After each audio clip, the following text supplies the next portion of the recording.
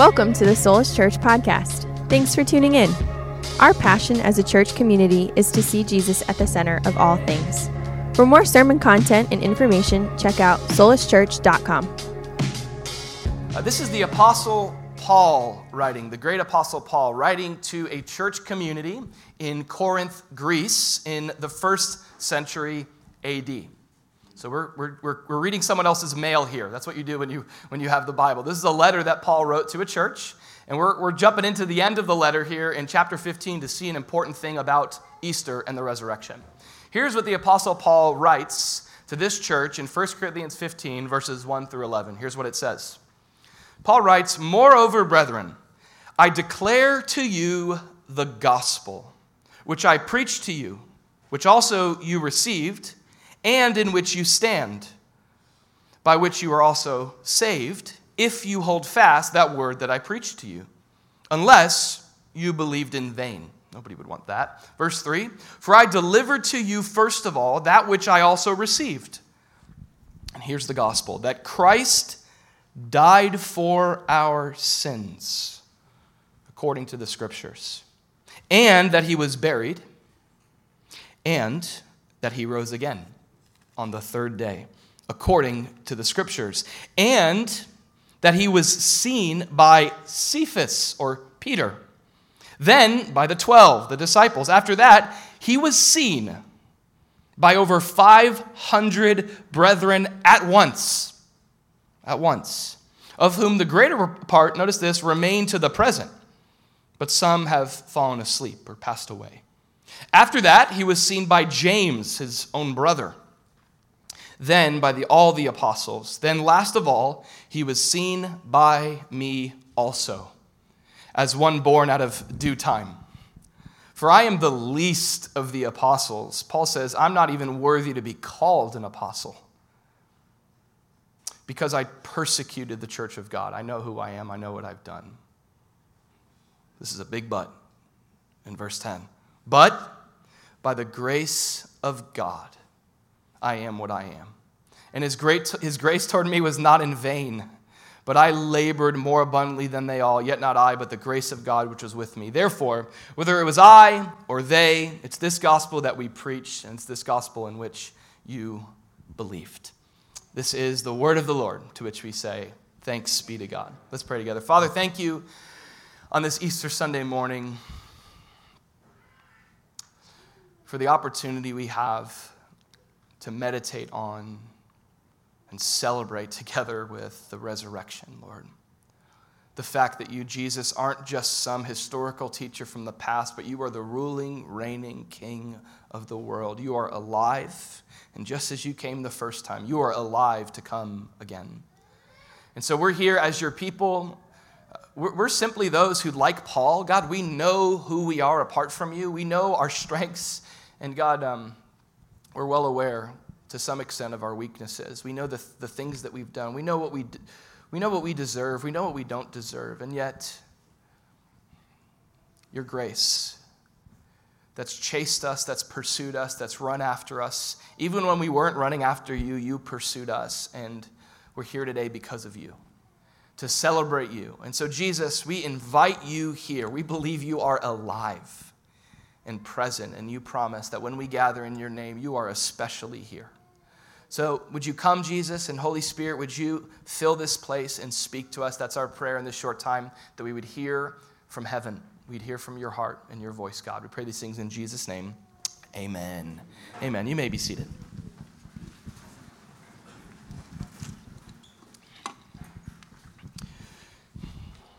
So on this Easter Sunday, Easter 2022, I think this is our 4th Easter gathering, and with every year, there is a different direction that we pray about. What are we going to focus on? Certainly the topic is going to have something to do with the fact that Jesus is alive and that he's conquered the grave. And so for this morning's gathering, as we're here in 1 Corinthians 15 with the verses we just read, I want to preach from the title. If you'd like to take notes, you can write this down. I want to teach today on this topic, the reality of the risen Son. The reality of the risen Son. We gathered here on Friday, Good Friday, and we meditated on the reality of the crucified Son.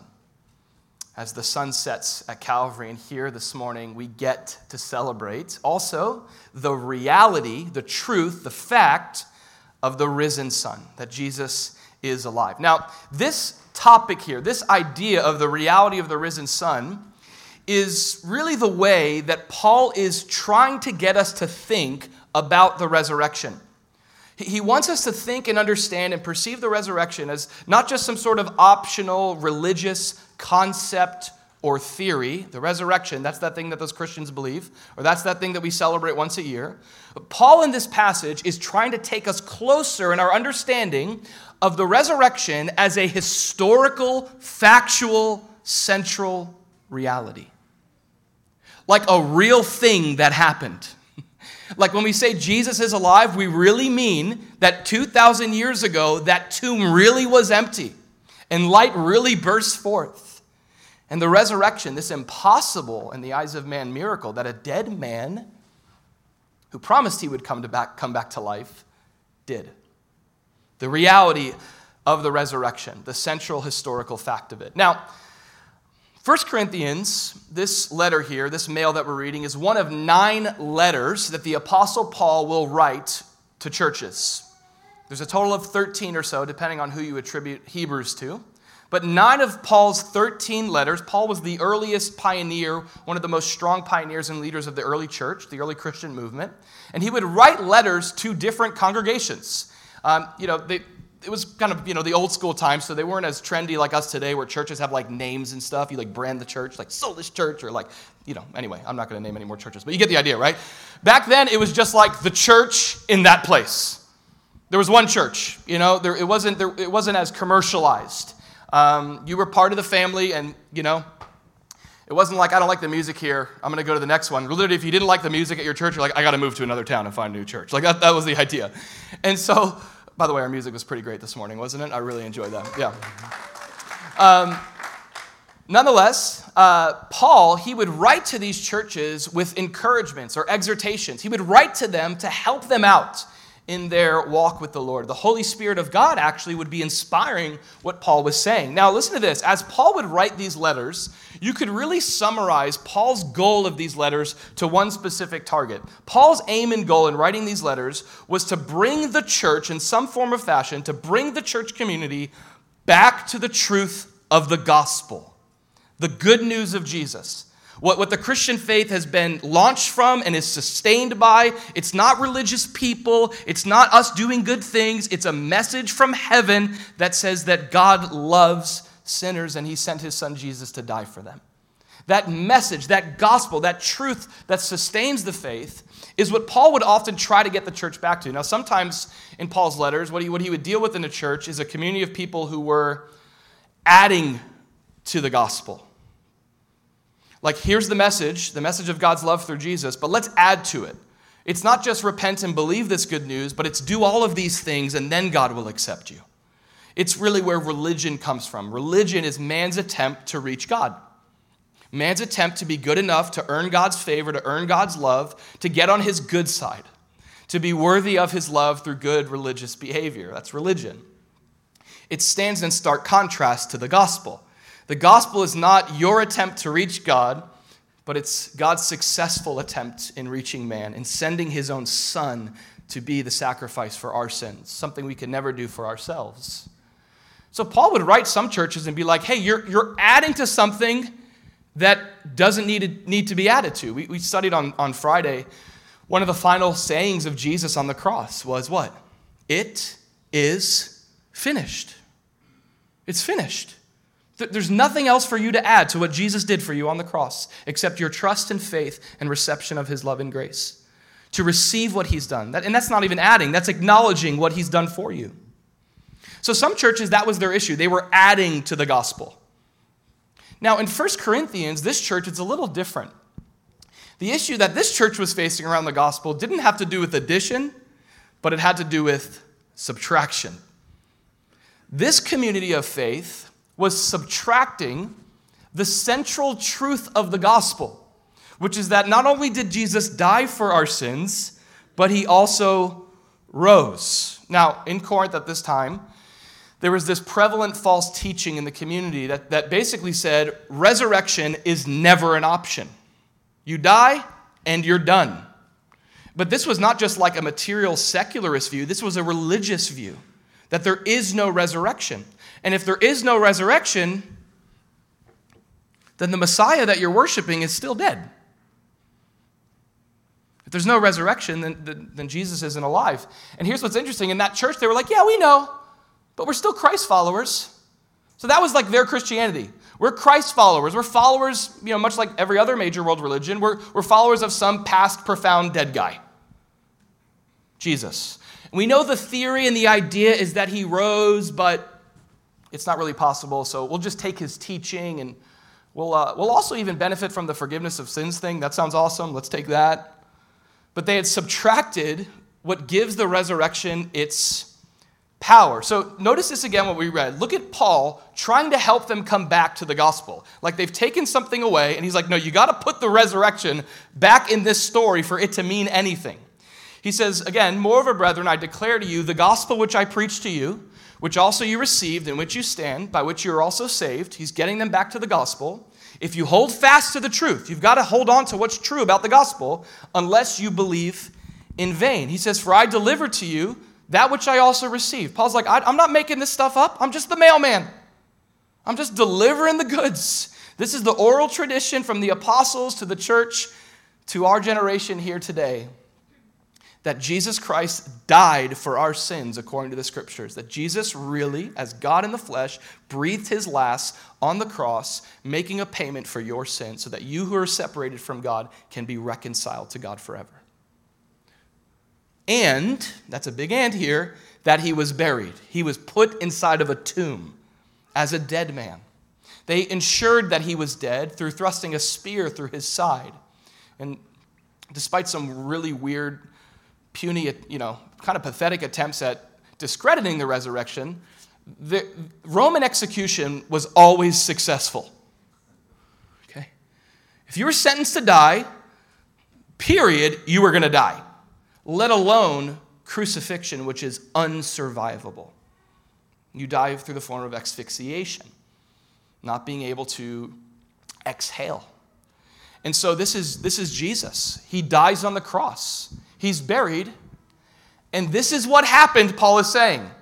Here's the reality. He also rose again. He was dead, but 3 days later, he actually came back to life. It's unprecedented. Jesus comes back from the dead also as the scriptures promised he would. Jesus died for sinners and he rose again. Now I want you to see what Paul is saying. When you remove the resurrection, Paul says this, you're believing in vain. That's what he says. If the resurrection isn't a reality, if it didn't happen, what are you doing? You're wasting your time. You could be getting brunch right now. He says you're believing in vain. It's a waste of time. It's empty belief is the word vain there. Here's the idea of the resurrection in Scripture. Understand it this way. In Scripture, the understanding is this, and this is just also basic philosophical understanding. The resurrection of Jesus Christ, the reality of the risen Son, is the linchpin of the Christian faith. There's a lot of different ways you could say that, right? It's the foundation. It's a couple years ago, I was trying to be really creative. Easter Sunday morning, try to pull out all the stops. So I had a big stack of Jenga here. You guys remember that a couple years ago? That was fun. And I was like, the resurrection's the Jenga piece. And it's that one piece and everything comes. Okay? That's the resurrection. Now, I was like, I already used that. I was like, what else can I say? Oh, the linchpin. It's the linchpin. But then I was like, that's one of those things that I'll say, but I won't really know what that means. What's a linchpin? Should I know what a linchpin is? Maybe I should. I'm sorry. Here's a linchpin. That's a linchpin, okay? A linchpin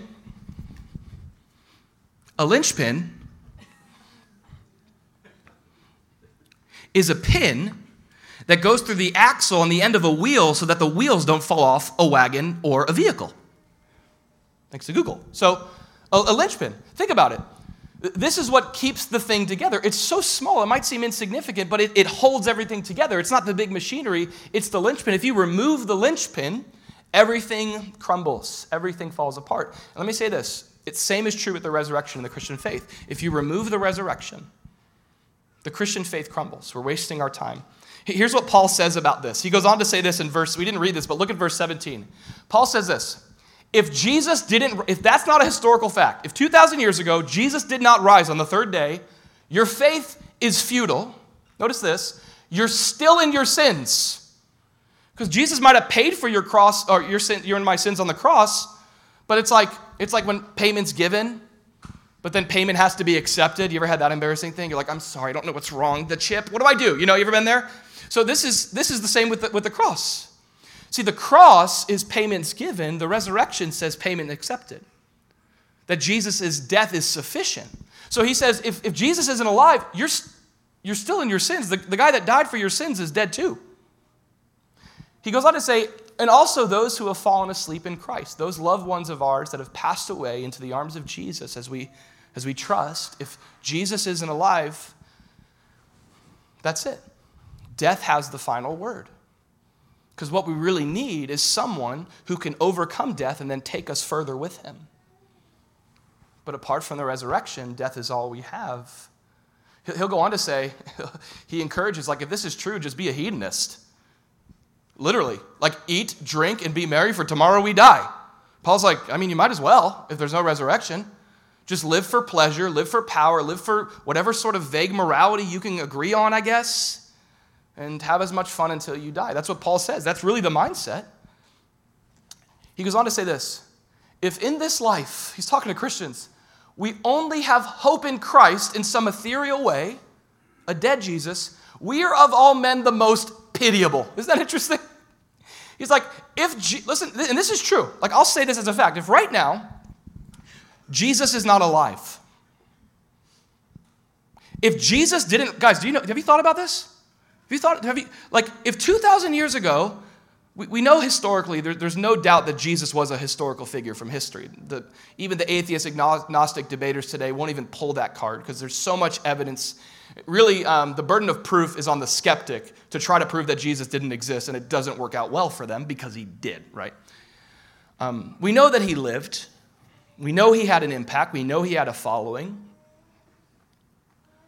But if he didn't come back from the grave 2,000 years ago, we should be pitied. People should look on us and be like, ooh, that's sad. That's unfortunate. It's kind of cringy, actually, They've been doing that every week. They've been living their lives they sing songs. They've just been singing them to the ceiling. There's no Jesus. That's genuinely how a lot of people, by the way, think. If Jesus isn't alive, sure, of course you would think that. If Jesus didn't rise. But if he did, if Jesus really rose from the grave 2,000 years ago, it changes everything. Do you realize that? It changes everything. It actually means that, listen, Jesus is God. He said that. Now, anybody can say that. I can say that. Hey, I'm not going to say that. I don't want to get struck by lightning, but anybody can make that claim. Hey, I'm God. Jesus and me and the Father are one. We're of the same essence. We're of the same being. Before Abraham was, I am. And as Jesus would make these claims of divinity, I'm not just a good man, I'm God man. As Jesus would make those bold claims, people would look on him and go, okay, anybody can claim to be God, but prove it. That's what they said. Give us a sign. Jesus says, okay, I'll give you a sign. Just as Jonah was in the belly of the whale for 3 days and got regurgitated. He didn't say that. But just as that happened, so will the Son of Man be in the belly of the earth, and in 3 days he will rise. You'll destroy this temple, he says, but in 3 days I will rise. Jesus said that his resurrection is going to be the proof of his claims. So if Jesus is alive, he's God. Here's the way Tim Keller says it. I usually just say some things, and I'm like, here's what Tim Keller says. Okay. If Jesus rose from the dead, then you and I have to accept all that he said. Christianity's true. Every other worldview is a lie. If Christianity's false, it's the opposite. If he didn't rise from the dead, then why worry about anything of what he said or what I said or what Paul said? The issue on which everything hangs is not whether or not you like his teaching or followers. Sometimes I don't like his followers. I am one. Sometimes I don't like myself, and I'm a follower, right? But here's the crux. Whether or not he rose from the dead. That's it. It's the linchpin. Now, let me say it this way, because I'm speaking kind of negatively about it, like what's at stake if he did or didn't. But can I flip this around and speak to this as good news, which is what the resurrection's supposed to be? I don't want you to think about, did Jesus really rise or am I wrong? I want you to think about, if Jesus really rose, what could that mean for me? If that's true. If that's true, what could that mean for me? What an offer. Tim Keller, again, in his book, The Reason for God, he paints this great picture. He says, if at your house one day you showed up and there was a beautifully put together envelope with your name and address on it, and it wasn't like one of those scammy, spammy ones where they like print handwriting on the thing, like, I want to buy your house. And you're like, you see your neighbor got one too? You're like, okay. But if somebody wrote you and you opened up the letter and it's from some it has this real legal cred to it. It's got letterhead and the whole thing. And it starts to write to you, and it says, so-and-so, a relative that you didn't know about has recently passed away, and you are the family member that they've decided to pass on their wealth and riches to, and they were very wealthy. And they put the person's name there, and they said, please contact me at this number to, cash in on your check, And I'm not talking about the Nigerian prince thing. I'm talking about something a little bit more convincing. Now, how many of you guys, if you received that letter, you would be skeptical? You guys are impressive if you're not skeptical. You're like, no, that happens all the time. It's normal for me, Now, it's true. If someone, you'd be like, but here's the truth. You would look into it. Wouldn't you? Because listen, it's too great of an offer to ignore. The gospel of Jesus Christ is the same. If Jesus is alive, that's too great of an offer to ignore. There's too much, not just too much to lose, there's too much to gain to pass by the resurrection without giving it at least some serious thought. I'm not even talking about some in-depth investigation. You can do that. There's great books out there for that. A guy named Gary Habermas is the leading scholar on this. Lee Strobel, The Case for Christ, The Case for the Resurrection. But I'm just talking about, have you stopped to ask yourself this question? Did it happen or not? Did it happen or not? Is Jesus alive or not? If he's not, we're wasting our time. If he's alive, it changes everything. Now, I love that in this passage that we read, the Apostle Paul, he's kind of grinding that point. He's turning up the heat. He's like, you guys got to get this. The resurrection is not optional. It's central. It's the linchpin. But what's amazing about Paul's message to them is it's not this blind faith call. Hey, the resurrection's important. Believe it. Believe it. Isn't that amazing? He doesn't do that. He in fact, notice what he does. We just read this in this passage. The Apostle Paul goes on to give historical evidence for its occurrence. Isn't that amazing? He doesn't just go, hey, believe in your heart and forget with your mind. Just, take your bed or your brain, take it out of, your head and put it in a box and slide it under your bed. It's done. He begins to appeal to the intellect. He says, look back on history. And he points out a few key things. He gives us a couple pieces of evidence that point to the reality of the resurrection. Now, it's hard to prove something that happened in the first century, number one, because we weren't there. And number two, there weren't iPhones and selfies and all the wonderful blessings we have in our generation today, right?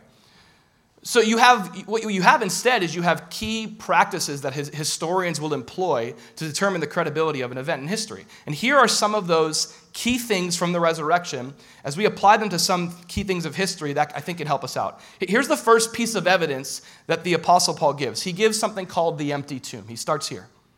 The empty tomb. He says, Jesus was buried.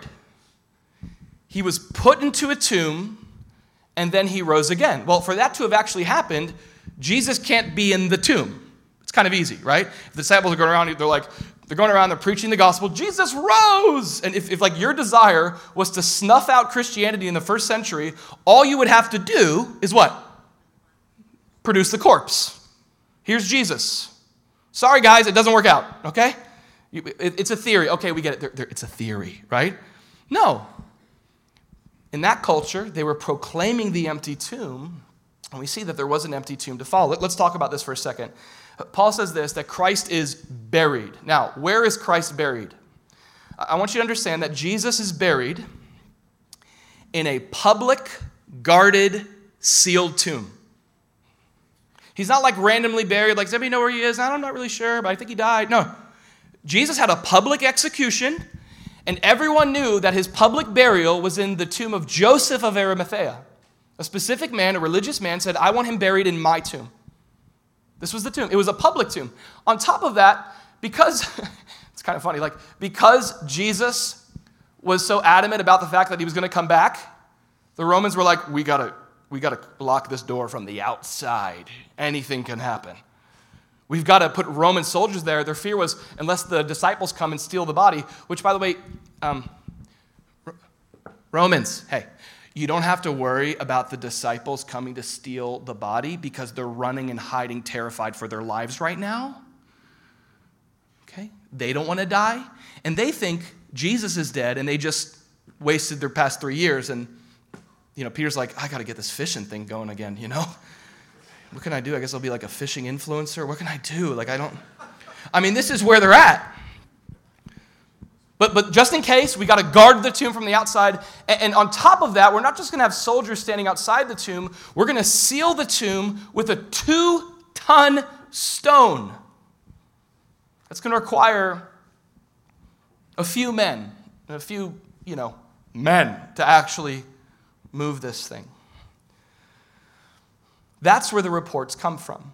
The historical account is this, that tomb, that public, guarded, sealed tomb, was visited on multiple occasions by different individuals, and the tomb was found. Here's the report. Here's history. Jesus' tomb has always been empty still to this day. Someone as significant as Jesus, shouldn't we have, if he didn't rise, shouldn't we have had some location of where his body is?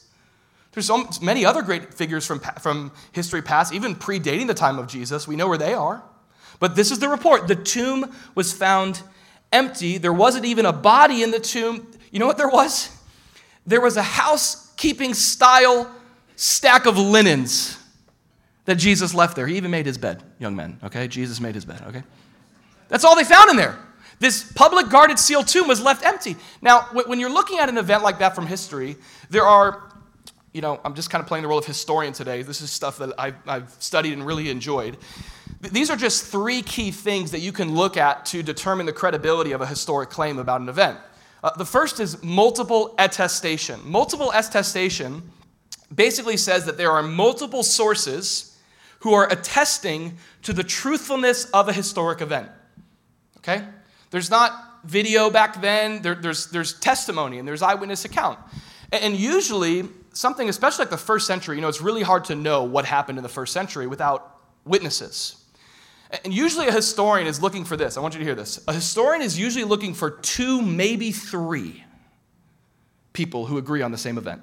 And even if their details are wrong, at least we can kind of sift through that and be like, 2 people independently said that happened. I think it happened. With the resurrection, listen to this, just within the first day, you have over 6 different individuals attesting to the empty tomb. Now, not only, as I said, are there multiple, they're early. This isn't like somebody, 50 to 100 years later being like, I heard the tomb was empty. Let me write about it. 1 Corinthians 15, this passage we're reading, this, we know this is scripture, but back then, this is a public document. And it's written some 7 to 15 years after the resurrection. So this is a public document where the case is being made by Paul. And again, if Paul's claiming this, they can be like, no, he didn't rise. There's his tomb. He's in there, okay? And you just snuff out the thing. But here's where it gets even better. You have enemy attestation, which is this. It's not just the scriptures and the followers of Jesus that are claiming the tomb was empty. Everybody knew about it, even the enemies of Jesus. There's this great account in the Gospel of Matthew. After the soldiers were knocked off their feet by these angels, this big tombstone turns into an automatic door. It moves. They're flipping out, and so they assemble with the elders. They consult together, And they agreed to give a large sum of money to the soldiers, saying, "Tell them that his disciples came at night and stole him away while he slept." So there's no question of whether or not the tomb is empty. All we can do is try to explain away why. Do you see this? We just got to explain away why it's empty. In fact, if you're bored, you can go on the internet. That's a sentence right there. But you can go on the internet and you can look up all the different explanations for why the tomb was empty. There is an argument over the fact that historically it was empty. The question is why? So you have what the early religious authorities popularized, stolen body. It wasn't in there because they took his body. Who? The guys that were running for their life in fear, they came in the middle of the night and they beat up the soldiers and took the body. Okay, doesn't work, all right? Here's an interesting one, swoon theory. You see, here's what happened. Jesus never really died. He was crucified, flogged, beaten, crown of thorns on his head. He was unrecognizable at his death. He was thrust through with a spear, but he just appeared to be dead. And 3 days later, he got up from that state and moved a 2-ton stone. Like, come on, right? Think about the foolishness of this. Because the gospel is foolishness to those who are perishing. This is what happens. You have to stretch yourself to ignore the truth because you know what it confronts in your life. Do you know what I'm saying? So you got to come up with all these theories. Swoon theory. Twin Messiah theory. I'm not even going to explain that one. It was Jesus had a secret twin the whole time. Okay, it's like a Disney Channel original movie, but with Jesus, okay? Wrong tomb theory. Everybody went to the wrong tomb. Well, then where's the tomb? The right tomb. So all you have is these explanations away from what happened. So here's what I want to tell you. Jesus' tomb is empty, and it has been empty for 2,000 years. Can I tell you why Jesus doesn't need his tomb? He's alive. He rose. And this is what propelled the faith. Look at this next one. You also have, beyond the empty tomb, amen, you have eyewitness testimonies. You have eyewitness testimonies. Not just that the tomb was empty, but you also have you have the empty tomb, and you also have different eyewitness testimonies. Notice what it says in 1 Corinthians 15. We read this, that after he rose, he was seen. People saw him. People saw him alive, and he wasn't in the same body or state that he was on the cross. He was seen by Cephas and then by the 12. After that, he was seen by look at this, 500 brethren of once, of whom the greater part remain to the present, but some had fallen asleep. So notice this, you have eyewitnesses. Now this is so important, because if all you have is an empty tomb, but you don't have any eyewitnesses, I mean, all you have is theories, right? Because nobody actually saw him alive. Now, on the other hand, if all you have is, we saw him, but he's in the tomb, it's like, you're crazy, okay? But what you have here in the historic account is you have an empty tomb, and you have multiple, upwards of 500 people. That's way more than what we have in this room right now. If we all together at once saw the risen Jesus, that's pretty good support for the fact that we saw it. And people would have to believe us. This is incredible evidence that there were these eyewitness testimonies all claiming the same thing. And I want to say that this is what led to the birth of the church. Hundreds of people seeing Jesus alive. Like, one of the greatest evidences for the resurrection is that after 12 disciples run and hide, somehow they go from running and hiding to being an army of disciples. What happened? And then the Pentecost comes and the church is born because they saw Jesus. I love this. Over 500 brethren at once. I love this. Of whom the greater part remain to the present. Paul's like, you know Bill that comes to the 9 a.m.? Bill, he was there.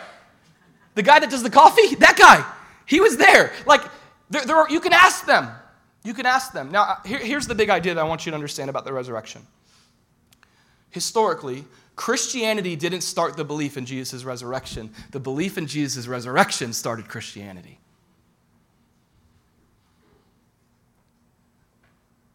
Well, I just think it's, what it was the disciples, they wanted control. They wanted religious control. And so they made up the story. I guess 500 other people all agreed to make up for the same story and then die for their claim. Okay, but They just wanted control. Now, if that's the truth, here's something I want to point out, something pretty interesting about this. Paul says here that the first witness of the resurrection is Peter. He lists him first, that he was seen by Cephas. But when you read the gospel accounts, you know that there was actually a couple witnesses that beat Peter and John to the tomb. John beat Peter to the tomb. Actually, John tells us he outran him. But even before John beat Peter, there were two women bringing spices, bringing a memoriam, grieving the loss of Jesus. And these are the first two humans and people that Jesus appears to. And this is pretty cool. They're the first evangelists. They're the first two individuals that Jesus sends out to proclaim the good news that he's alive. Okay. In that culture, a woman's testimony had zero credibility in the court of law. It was a misogynistic culture. So first of all, you see Jesus dignifying women and saying, hey, may the gospel be on your lips, and girl, may you preach it. May you be bold. May you run in what God's called you to do to make him known to the world. Yet also you see a culture at that time that was completely bent away from the dignity of women. It was a misogynistic culture. Here is a reading from the Mishnah, which is an authoritative Jewish text of that time. Here's what it said about people that you shouldn't trust. This is one of the greatest things I've ever read, by the way. Not because of the women part, that's horrible. Okay, I'm with you, ladies. But listen to this. This is from that century. This is how messed up those people were. These are considered unfit witnesses. Gamblers with dice, those that lend with interest,